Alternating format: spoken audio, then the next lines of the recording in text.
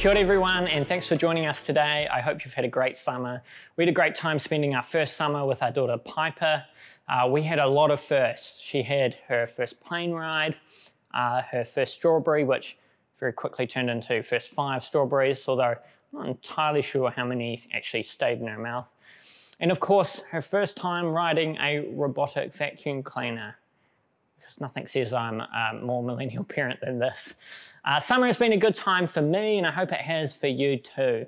For the next couple of weeks, we're going to be doing a 2-part series called Kaupapa, Learning to Follow the Way of Jesus for the Renewal of All Things. And the idea of this is that it might refresh and reorientate ourselves on our vision of following Jesus at St. Augustine's.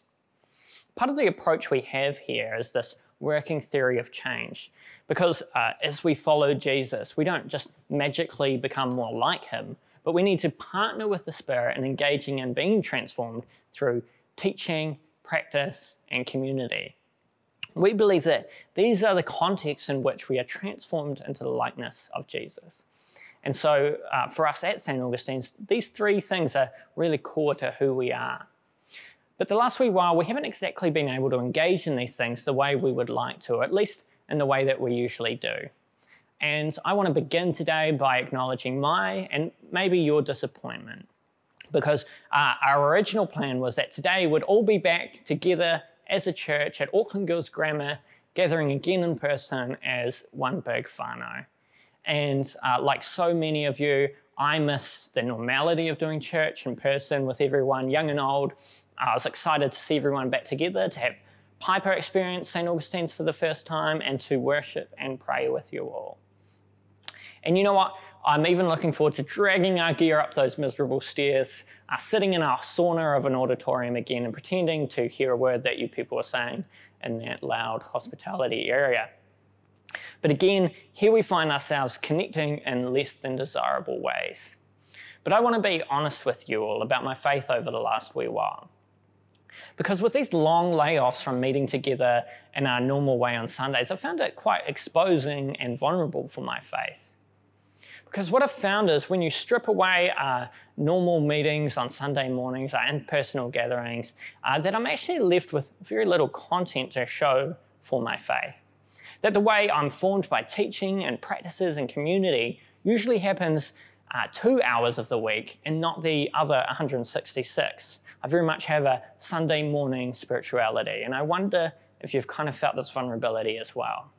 Sometimes without the church, we run the risk of turning into functional atheists, where our faith struggles to find outworkings throughout the week, where we're running on a minimal viable spirituality, where we're just doing enough. Now, I'd very much love to ignore this uncomfortable vulnerability of having my faith exposed and just jump straight back into the comfortable rhythms of practicing my faith on Sunday mornings.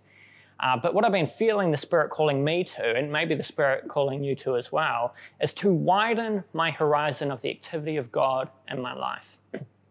To have a fresh awareness for the activity of the Spirit in all things, and to have an expansion of my faith beyond Sunday gatherings, as important as they quite obviously are. And ultimately, the question I want to ask today is this: how can someone like me, a professional Christian, a beacon of spirituality and holiness, someone doing their master's in theology, end up so easily having my faith exposed? And it's important that we get this question right, because as Dorothy Sayers asks, how can anyone remain interested in a religion which seems to have no concern with 9/10 of his or her life? But first, let's talk about submarines, Sweden, and farts. For 15 years, Sweden was in a diplomatic stoush with Russia, and it all started when a Russian submarine beached itself on the shores of a Sweden harbour in 1981. The Russians had all kinds of excuses as to how they stumbled into a Swedish harbour. They were lost, conditions were really bad, they were playing Wordle and they got distracted. Anyway, somehow they convinced the Swedes to tow them into international waters and to just let them be on their merry way. Of course, this was all a bit embarrassing for the Swedish, so they promised the public that they would now be extra vigilant. So they started tracking the oceans for more submarines, and they could not believe their findings. With the use of hydrophones or underwater listening devices that they would drop from helicopters, they were picking up around 30 Russian submarines a year in their waters. And when they would hear the sound of these submarines, they would send out helicopters who would drop bombs into the ocean, and they would drag large metal nets to close off the harbours. The Swedish Prime Minister was livid. He sent an angry letter to the then Russian President Boris Yeltsin demanding that he stop, to which Yeltsin replied, "We have no idea what you're talking about." Until one day they got a scientist in, Magnus Wahlberg, who was a professor specialising in underwater sound. And they took him to a secret James Bond-esque base at the bottom of a cliff, and they played him a recording of one of the Russian subs they had picked up. And he said this. He said, "I don't know what this is, but it's definitely not a submarine." And so he went away and he did some more research. And what he found was very embarrassing for the Swedish. He found that around the coast of Sweden, there is a fish, a kind of herring. And this herring does a very strange thing. It farts underwater. And a school of them makes a sound that could be mistaken for a submarine. In other words, the Royal Swedish Navy had for the last 15 years been chasing after and dropping bombs on farting fish. The scientists who made the discovery said the Navy didn't react particularly well to this finding. Some of their whole careers had been built on this idea of Russian submarines. The Royal Swedish Navy had committed themselves for 15 years to a faulty, misguided view of reality. And so often we as Christians do the same thing. We commit ourselves to a faulty and misguided view of reality through our habitual tendency to split up our lives into Christian and non-Christian activities, to see some things as sacred and other things as secular. In theology, this is called the problem of the sacred-secular divide.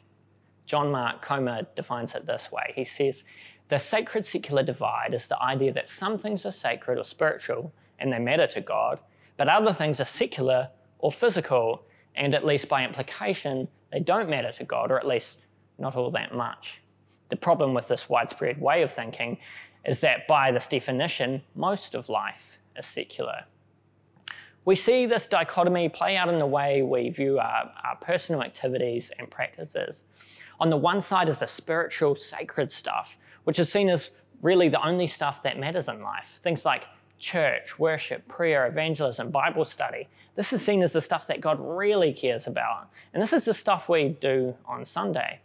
And then there is this secular, non-spiritual stuff, which is seen as lowly and of less importance to God. Things like education, work, play, arts, entertainment, government, science.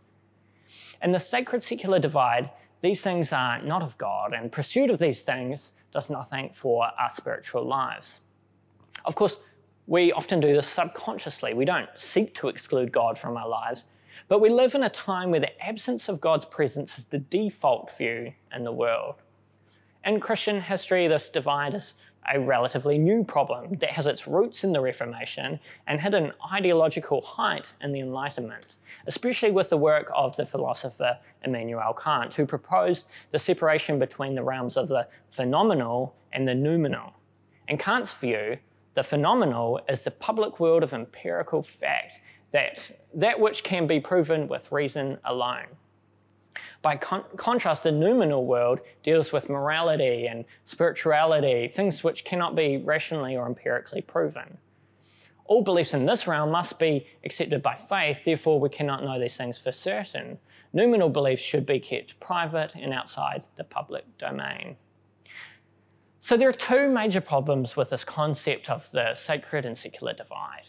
Firstly, it inaccurately describes God's activity in the world. It's essentially a demotion of God's presence in his creation. Or we could even describe it as a spatial atheism, where some spaces in our world where we perceive God as simply just not existing.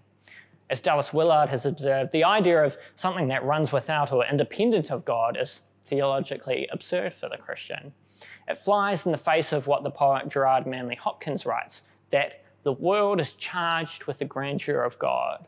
Or consider another poet, Elizabeth Barrett Browning, who writes, "Earth's crammed with heaven, and every common bush afire with God. But only he who sees takes off his shoes." Paul, preaching in Athens, himself quotes poetry to speak of the saturation of the sacred of this world. And he speaks of the God in whom we live and move and have our being. And Paul here is appropriating the ancient poetry of Epimenides, who originally used this phrase to speak of Zeus.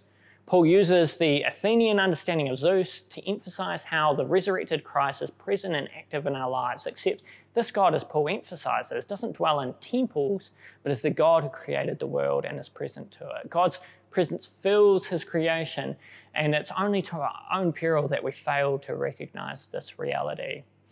To make another unnecessary reference to submarines, pastor and theologian Greg Boyd puts it this way: his loving presence presses in on you like the water pressure on a submarine 3 miles beneath the ocean.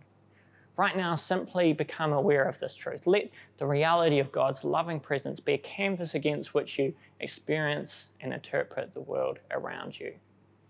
May we be people who are aware of the sacred presence of God that right now envelops us and seeks our awareness.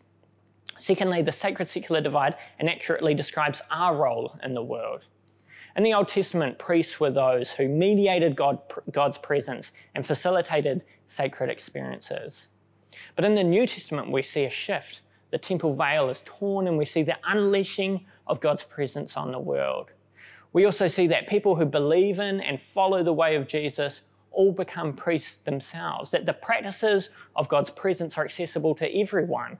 All followers of Jesus become part of this priesthood. Consider the words from our scripture reading today, where we become both temple and priest. Let yourselves be built into a spiritual house, to be a holy priesthood, to offer spiritual sacrifices acceptable to God through Jesus Christ.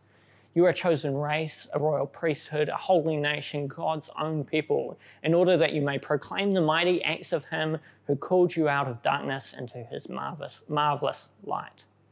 The theologian Charles Spurgeon, in light of this scriptural reality and the frustration of the sacred-secular dichotomy, brilliantly puts it in this way, exclusive gender, inclusive language. To a man who lives unto God, nothing is secular, everything is sacred. He puts on his workday garment and it's a vestment to him. He sits down to his meal and it's a sacrament. He goes forth to his labor and therein exercises the office of the priesthood.